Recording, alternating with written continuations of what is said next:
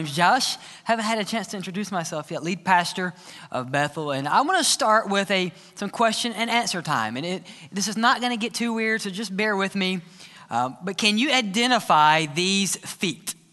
Okay, just hold with me. Can you identify these feet? Okay, foot number one. And this is a reflection that I do love my wife.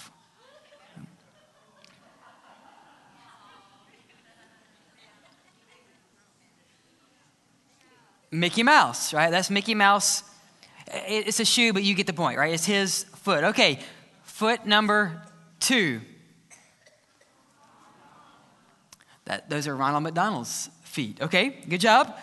Foot or feet number three.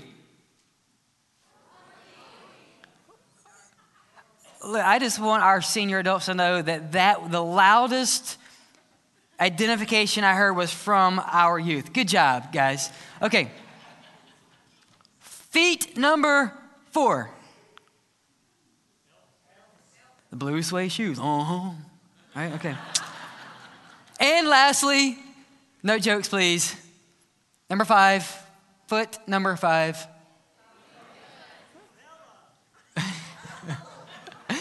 That is possibly Bigfoot. We will pray for him later, Bella. Okay? So, now, why do I bring these feet into the equation? As someone, I really don't like feet, if I'm honest with you. Because Scripture is very clear. Romans 10 and verse 15. How beautiful are the feet of those who carry good news. Ephesians 6 and verse 15 says that upon these feet, upon the beautiful feet, are the sandals that are girdled with the readiness of the gospel of peace. So what you've done today, you've wandered into this church, and we are in a second part of our series called Back to the Basics. And last week we looked at Church 101, and I even caught myself today using the wrong language. You don't invite anyone to church. Jesus does that. When you put your faith in Christ, you become the church. Church is not an event. It's not an institution. It's an identity. And so today in our Back to the Basics message, we're going to look at Evangelism 101. And I know some of you think, okay, he just used this big word, evangelism. I'm out. Evangelism simply means good news, bringing good news. Anyone you want to or need good news today? So with that, we're going to look at two words of Christ. The last words he has to his disciples in Matthew. So you can go ahead and find Matthew chapter 28. A passage most of you already have memorized. And then we're going to look at the last words of Christ before he ascends into heaven in Acts. So we're going to begin in Matthew. For those of you who take notes, I want to simply give you 5 hindrances to sharing your faith and 6 helps to sharing your faith. You say, well, that's not parallel. Those don't match up. Well, I wanted to give you more helps than hindrances, okay? So 5 helps. Yes, there are 11 points. So hold on. We're going to roll through this today. Matthew 28, beginning in verse 18. Matthew, the first book in the New Testament. Jesus says this, go and make disciples of all nations, baptizing them in the name of the Father and of the Son and the Holy Spirit, teaching them to observe everything I have commanded you. And remember, I am with you always to the end of the age. Let's pray, Father. We desperately need a word from the Lord. Father, we don't need the words of a man. We need the power and the presence of our eternal Father. So, Lord, as we have opened up your word, we trust that you have already prepared our hearts to receive the good news. Lord, help us have beautiful feet. Help us put on our feet the sandals that are ready to bring the gospel of peace to those, as we sing already, those who are hell-bound. And Father, I pray today that because of the power of your Holy Spirit, that hell will be emptier because Jesus saves. We pray this in the name of our only Messiah, Jesus Christ. Amen and amen. So let's look at why we don't share our faith. I think if we're honest, most of you would confess that you don't share your faith like you wish you would. So I'm going to look at 5 hindrances, 4 myths to those hindrances. So here's myth number 1, things that we believe wrongly, incorrectly. Look at Matthew again. Jesus says, go, start verse 19, go and make disciples of all nations. So myth number 1 is this: only super apostles share their faith. We just believe that, hey, the super Christians, right? Like the Billy Grahams of the world, and the D.L. Moody's, and the Martin Luthers, and the John Calvins, and Franklin Grahams, those are the people who share their faith. That's who God's talking. Some of you you're astute, and you've already picked up on that Jesus is speaking the Great Commission in Matthew 28 to his disciples. And you say, well, I'm not one of the 11. Well, let's look at these guys really quick. Look at verse 17. These super apostles, right? Verse 17. When they saw Jesus, they worshiped, still super apostle category, but some doubted. Okay, we might not be in the super apostle category, but you can get into the second group. I think this is Matthew's way of nicely of saying they all doubted at some point. But what's the help to us? These are not super apostles. These are people empowered by the Holy Spirit to do the work of Jesus Christ. So we shouldn't believe the myth that only super apostles share their faith. I think that's the greatest impediment we have. I firmly believe that for every one Billy Graham you have heard of, there are hundreds, if not millions, of Christians that you will meet in heaven one day that have shared their faith, and thousands have come to Jesus Christ. You say, well, I've never heard of them. That's the point. It's not about me. And Billy Graham would say, it's not about him. And so I think we leave point number 1 with this thought. God has not asked us to build pedestals for super apostles. He's asked you to stand upon his promises. Don't build pedestals. You say, well, I can't be Pastor Josh. Yes, you can. If you only knew. I don't know who's laughing about that. That was not a joke. I know my wife sits over here somewhere, so, right? We are not called to build pedestals. Myth number 1, only super apostles share their faith. Stand upon the promises. Myth number 2 is this. Listen to me, because this is a Baptist myth, and you're in a Baptist church. Myth number 2, evangelism is a spiritual gift. Some of you are trying to find it right now. Keep looking. Go ahead. Email me later. Some of us believe that evangelism is a spiritual gift. The Word of God, I'll just help you out. The Word of God never says that evangelism is a spiritual gift. Some of you are thinking, well, I took a spiritual gift test online, and it says that evangelism is a spiritual gift, and I don't have that gift, so therefore I don't have to share good news. That is exactly what the enemy wants you to believe. That is exactly what the enemy wants you to believe. Ephesians reminds us that some are called evangelists for the equipping of the saints to evangelize. But it doesn't say they have the spiritual gift of evangelism. They have the task of encouraging the saints to share the good news. If evangelism were a spiritual gift, hear what I'm about to say. If evangelism was a spiritual gift, then the promise in Matthew 28 would be to those who have the spiritual gift, right? So some of you have already claimed this promise with rejecting the gift. Look at the promise of Jesus Christ. Teaching them in verse 20 to observe everything I have commanded you, and lo, well, that's how I memorized it, right? And remember, I am with you always, even to the ends of the age. Who in here wants Jesus to be with you always? Okay, I'm on that ship too. If this were only for those gifted with evangelism, and that's not us, we wouldn't have this promise. So that's a myth. Myth number 2, evangelism is a spiritual gift. It is not a spiritual gift. Evangelism is bringing good news. Evangelism is a gospel. That gives me hope. Myth number 3. Baptists, listen to me again, please, because I love you. We can make a program or a presentation out of anything, right?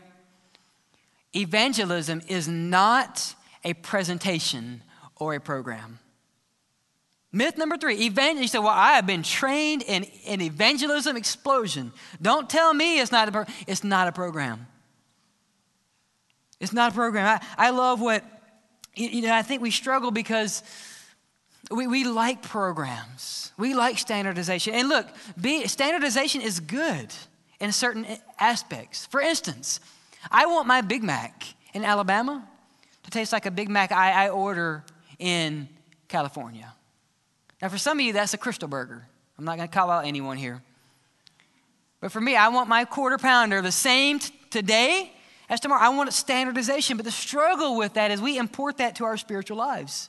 And we say, well, if this place can get this burger right, then if we work hard enough, then we can get evangelism right. Listen to what I'm about to say. We cannot train or program the gospel. It is the power of God into salvation. And this is why it's a myth. Because Satan, the enemy, the adversary, Satan, and he's real, by the way. If you don't believe that, see me after church. He wants you to believe if you nail the presentation, then someone's going to come to faith in Christ. And if they don't come to faith in Christ, then you didn't nail the presentation. And so because you didn't nail the presentation, you're not going to present the gospel ever again. The gospel is not about your words. That's a myth. You can't program it. You can't present it in a way where if you just nail it, then someone's going to say, you know what? That was a really good job, sir. I believe. What is the program that this is Jesus' evangelistic method. He gives us a one-word Baptist program for evangelism. You ready for this? Look at verse 19. The very first word in verse 19. This is Jesus' evangelistic program. Go. Go. You say, well, we have to be trained. Go. Well, I need to know the Romans road. And go. The Holy Spirit is with you. Go. Now listen, if you've been trained, I've been trained in every evangelistic tool that's been invented, and I made some up myself. That's not bad. Because those put the words of God into your mind, into your heart. But the Holy Spirit is the best guide you ever have. Myth number 3, the gospel is a program or a presentation. Let's keep going. Myth number 4, and some of us believe this. We just believe that no one wants to hear. Well, no one wants to hear anyway. All those hard-hearted people. Listen, that was you one time. That was me. We were the hard heads and the hard hearts. First, this is categorically false. Now let me brag on the generation that we like to throw mud at. The millennials and Gen Z. So if you are, I'm going to ask you your age. I know that's not kosher, but please. If you are 18 to 36, raise your hand. So a pretty good group in here, right? A lot. There's a concentration. Sorry if I've created any dilemmas for your life. Okay, put your hands down.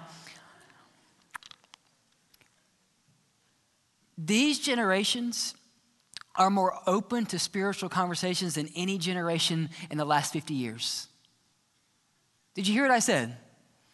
These generations, Gen Z and the millennial generation, are more open to spiritual conversations than any generations in the last 50 years or more.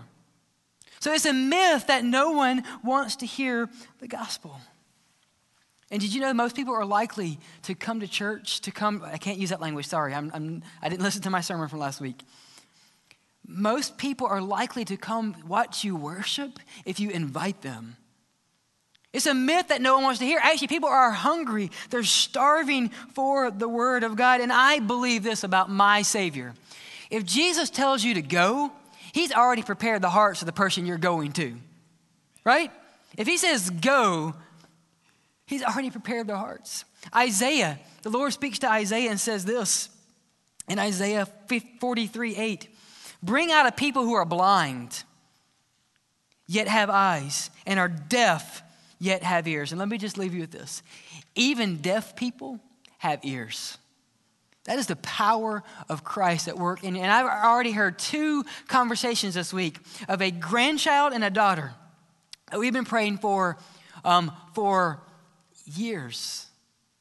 One an about atheist, another one that's run away from the Lord.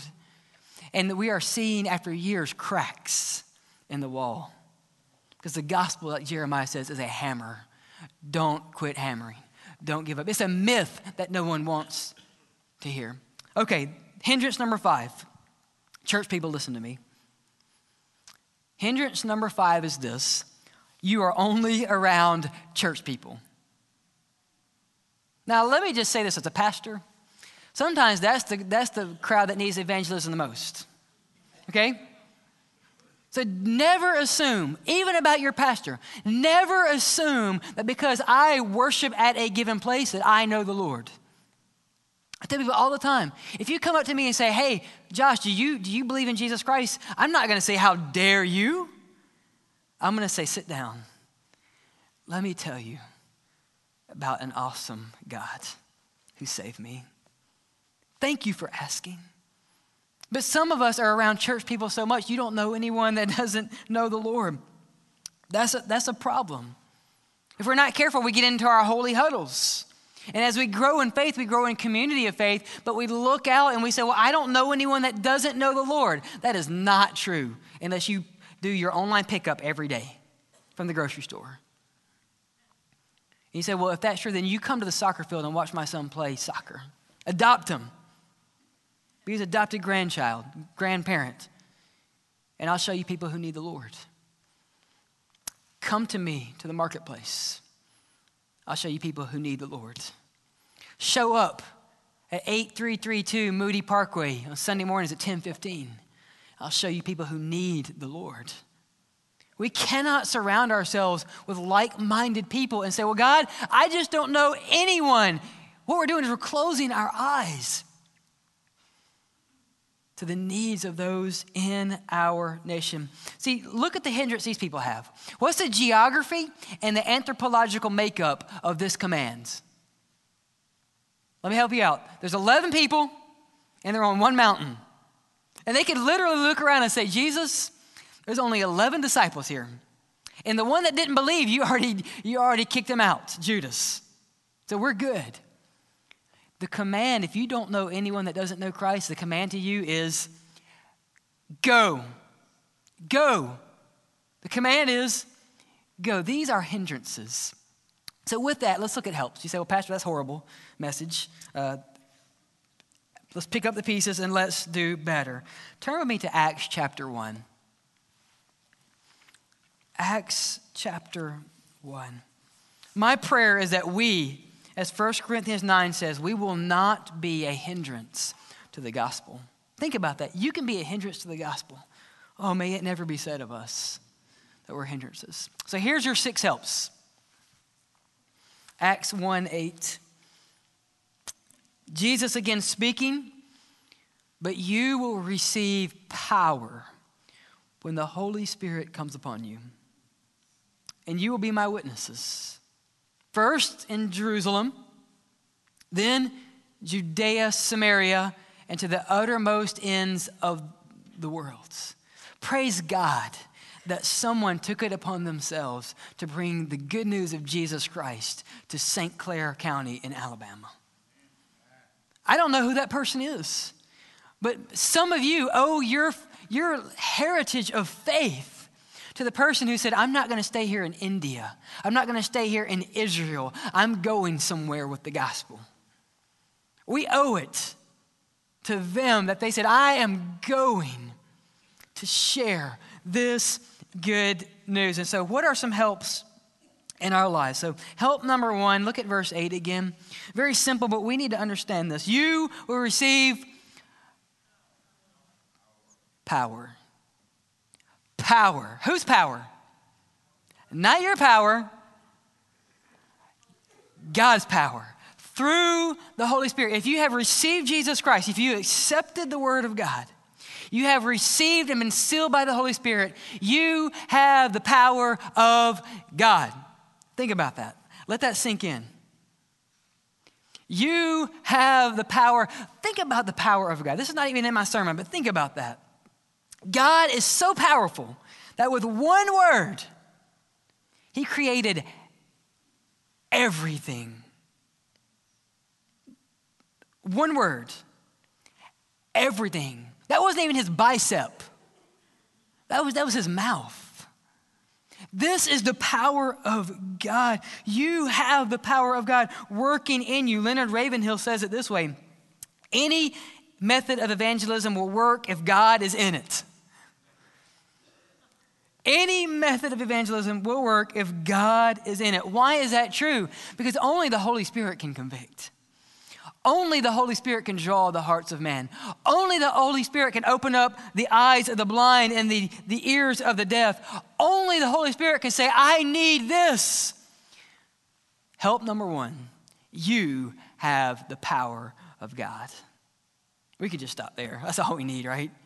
We have the power of God. And when you receive the power of God, watch what can happen. Okay, help number two. Look at the Word of God again. You will receive power when the Holy Spirit has come upon you. And you will be my witnesses in all of Jerusalem, in Judea, Samaria, and to the uttermost ends of the earth.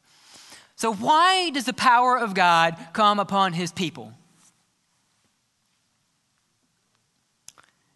For the purpose of God, right? The power of God is in you for the purpose of God working through you.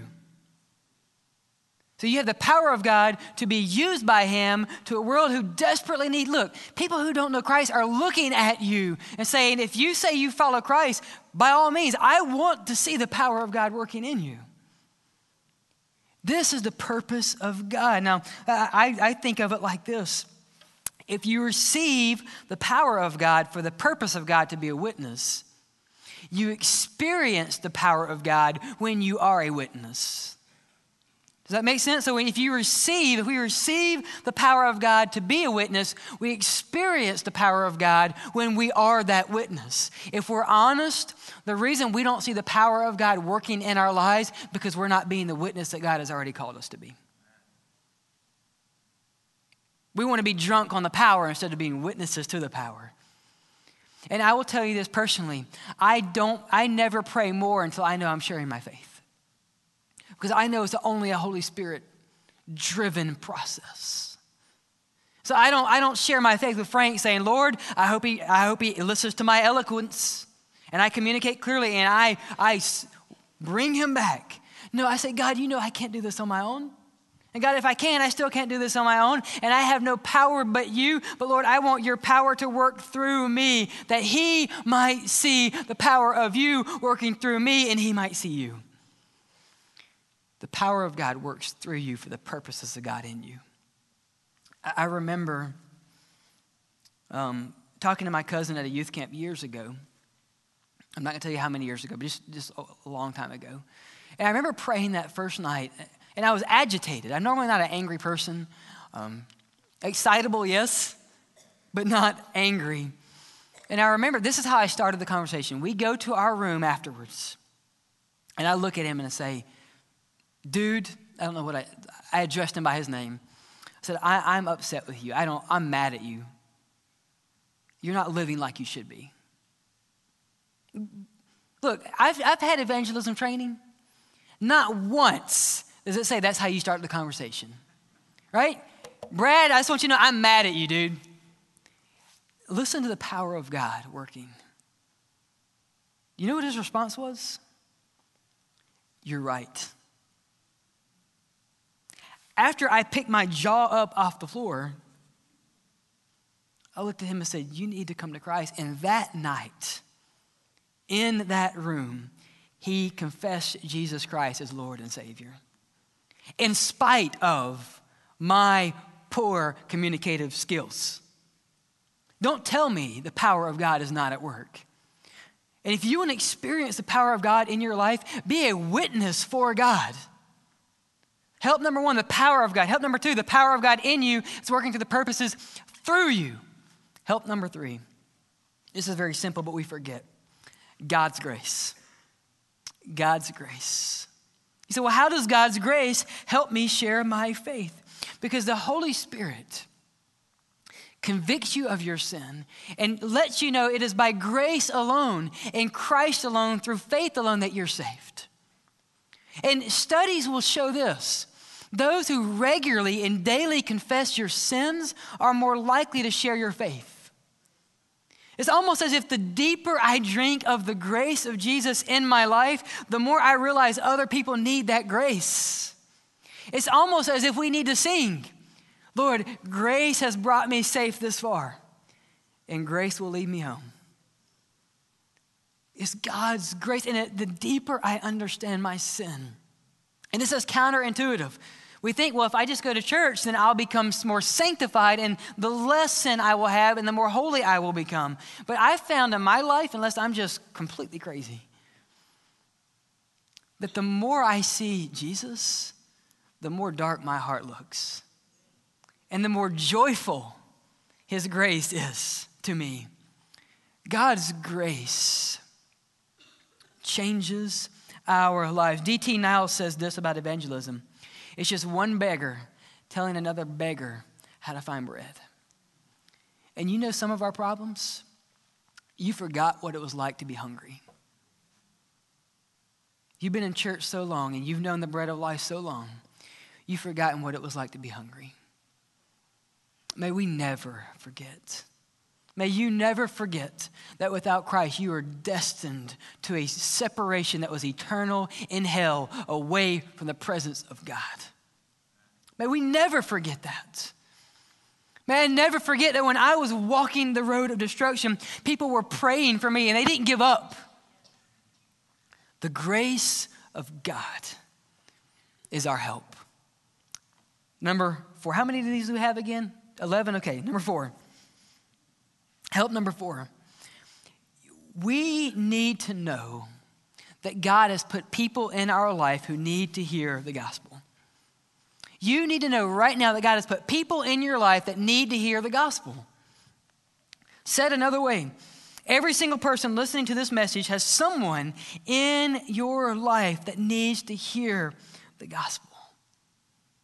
And God has sovereignly, listen to this, God has sovereignly placed them in your life so that they might hear the gospel.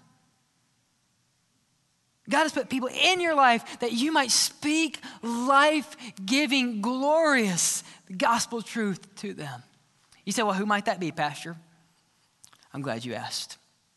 30% of Americans who have followed Jesus Christ say that their parents were instrumental in loving them to Jesus. If you have a child that is not a believer in Christ, that is your mission field. 30% of people in this room say, and I was one of those. My parents didn't lead me to Christ, but they led me everything. They led me right to the pearly gates. 30%. 50% of Americans say this, that it was a friend or a family member that shared the good news in a way that they came to faith in Jesus Christ. Half of us here belong to the kingdom through Christ because a friend or a family loved you enough to share the good news. There are people in your life that need to hear. Let me tell you a quick story, and don't think I'm telling these stories to say, look at me. I'm telling you some of these stories to say, don't look at me. So last year, I decided to begin my coaching dominance of the universe with 5-year-old basketball, right? I had to laugh because we had one kid. It took him, and these are short goals. It took him the last practice of the year before he actually made a bucket. He could not physically get the ball even to the rim, and we celebrated. We were jumping around, but through that, we would have a devotion. We would pray every practice, every game, and we began our family to befriend a lady named Stephanie. And through the encouragement of her family and our relationship, by the end of by the end of my domination in basketball coaching, She put her trust in Jesus Christ, and this year she was baptized here. Now, here's why I tell you that story. I thought it was about basketball. It wasn't. It was about eternal matters. And there are things, some of you are going to work tomorrow and you think it's about work. If you know Christ, it's eternal.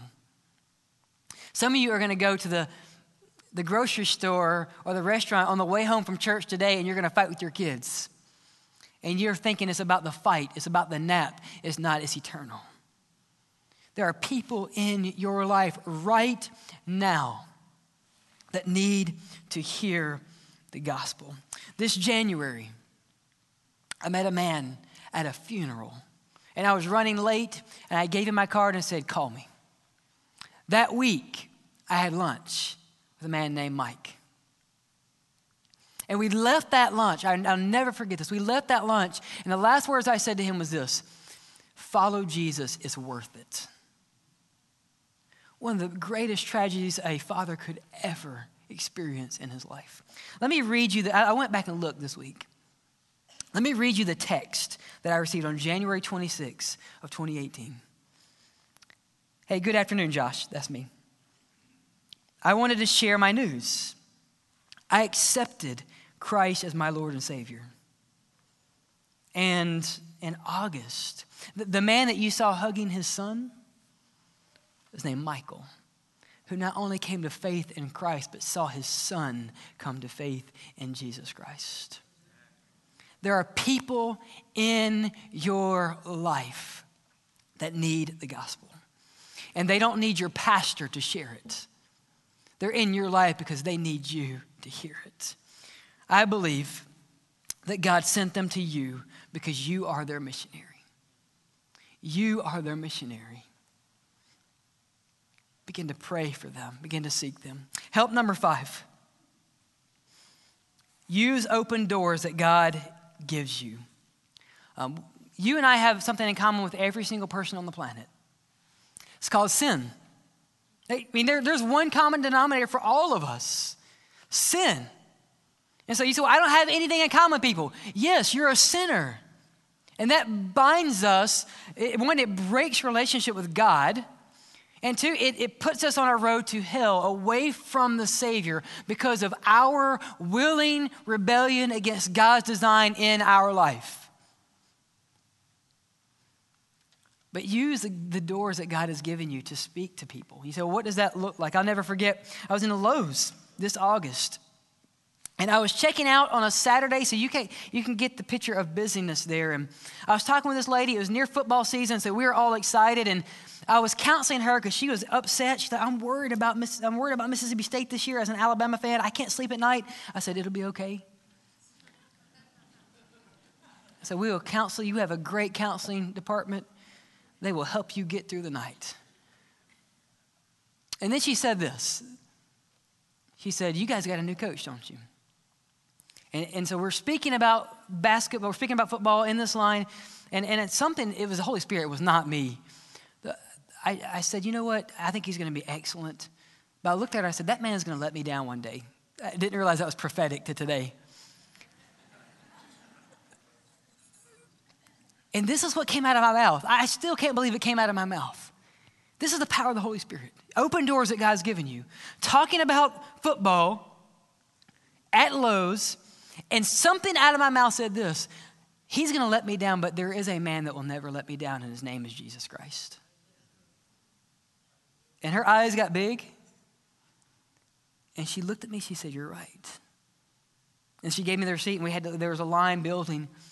Use open doors. I would have never guessed. And I didn't stop, I didn't kneel like someone right before I didn't kneel at the gates or the folding doors and pray when I went into Lowe's. I wasn't being some super spiritual super apostle. It's just the Holy Spirit giving me an open door.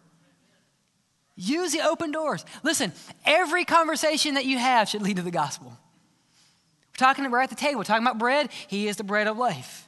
There's wars on the news. We worship the Prince of Peace.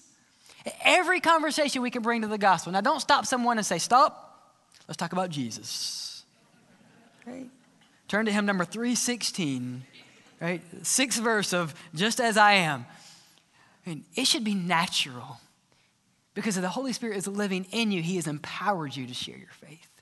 Use the open doors that God has given you. And lastly, help number 6, sharing the gospel begins with intentional prayer. Sharing the gospel begins with intentional prayer. I have a young man at our church. He's actually here today. Put his faith in Jesus Christ, and we've prayed for him. I prayed for him for 2.5 years. Some of you have been praying for him for years and years and years. And in our time on Wednesday night, we have time with intentional focused prayer. And one of the things that we started last year is praying for those that we think are far from Christ. Now I can't declare anyone saved or they're lost. Only God knows the heart of man. But I will say this. Never assume about me that I'm saved. Just assume I don't know Jesus and share the good news. And I'm always going to be thankful for good news. But this young man in our youth group, and I'm not using their names because I didn't have their permission. So afterwards, I'll get their permission to use it next time. Came to faith and was baptized this year in our church. Mom walks up to me a couple weeks ago out in the lobby. She says, "Here, I want to show you this." Because what we did, I passed out pieces of paper and said, "Here, write someone that you think doesn't know the Lord. We're going to collect them in a popcorn bucket, and I want you to randomly pull out that name and commit to pray for that person." Well, in their devotion, a couple weeks ago, they opened up their Bible. This mom opened up her Bible, and guess whose name that she randomly drew out of the bucket? Her son's name, who had come to faith. Church, you will never share your faith if you're not intentionally praying. You will never share your faith. We have a young man being baptized next, and let me say this, that young man that came to faith, we have had people intentionally praying for him for years. I don't know the thousands, if not millions of hours people spent on their knees for me. I'll never know. One day I will when I get to heaven. But we have a young man. Some of you see me kneel at the altar and pray, and it's not about me. But I'm praying every Sunday for people that I know heard the good news this Sunday, that they would respond to the good news this Sunday. And I keep a list, and if you don't keep a list, begin to journal, write down, I have it in my desk drawer, the people that I have been praying for. Here's the glorious power of Christ. I'm scratching off that list. Not because I've done anything, because we have dads leading their sons to faith. We have friends leading their friends to faith, and we celebrate that. But we have a young man next week getting baptized because he's trusted in Jesus Christ that I have prayed for every day this year at this altar. Intentional prayer is a catalyst for your faith. And so I want to end on this note. Evangelism 101. Whose missionary are you today? Whose missionary are you? Who has God put in your life that you might share the good news? Maybe that person's here today. And maybe you need to quit listening to me, turn me off, and begin to seek the Holy Spirit and say, God, wake them up. Lord, I know that you can make the deaf hear and give them life. We're going to open the altar during our time of response as we do every Sunday. And I would encourage you, if you feel pressured, by no means don't do this. But if you have someone in your life that you know is far from Christ, would you commit to spend every time that you think about it in prayer? Would you commit today to come and say, they can't come to this altar and pray, but you know what, Lord, I can. And I want the gates of hell to tremble because the power of God is working through the people of God. And Lord, we don't just want your power, we want to experience your power. And if anything can be said of most Baptist churches, they're void of the power of God. We need the power of Christ in our life. Share, be the good news. And if you're the missionary, spend time before the throne. It's worth it.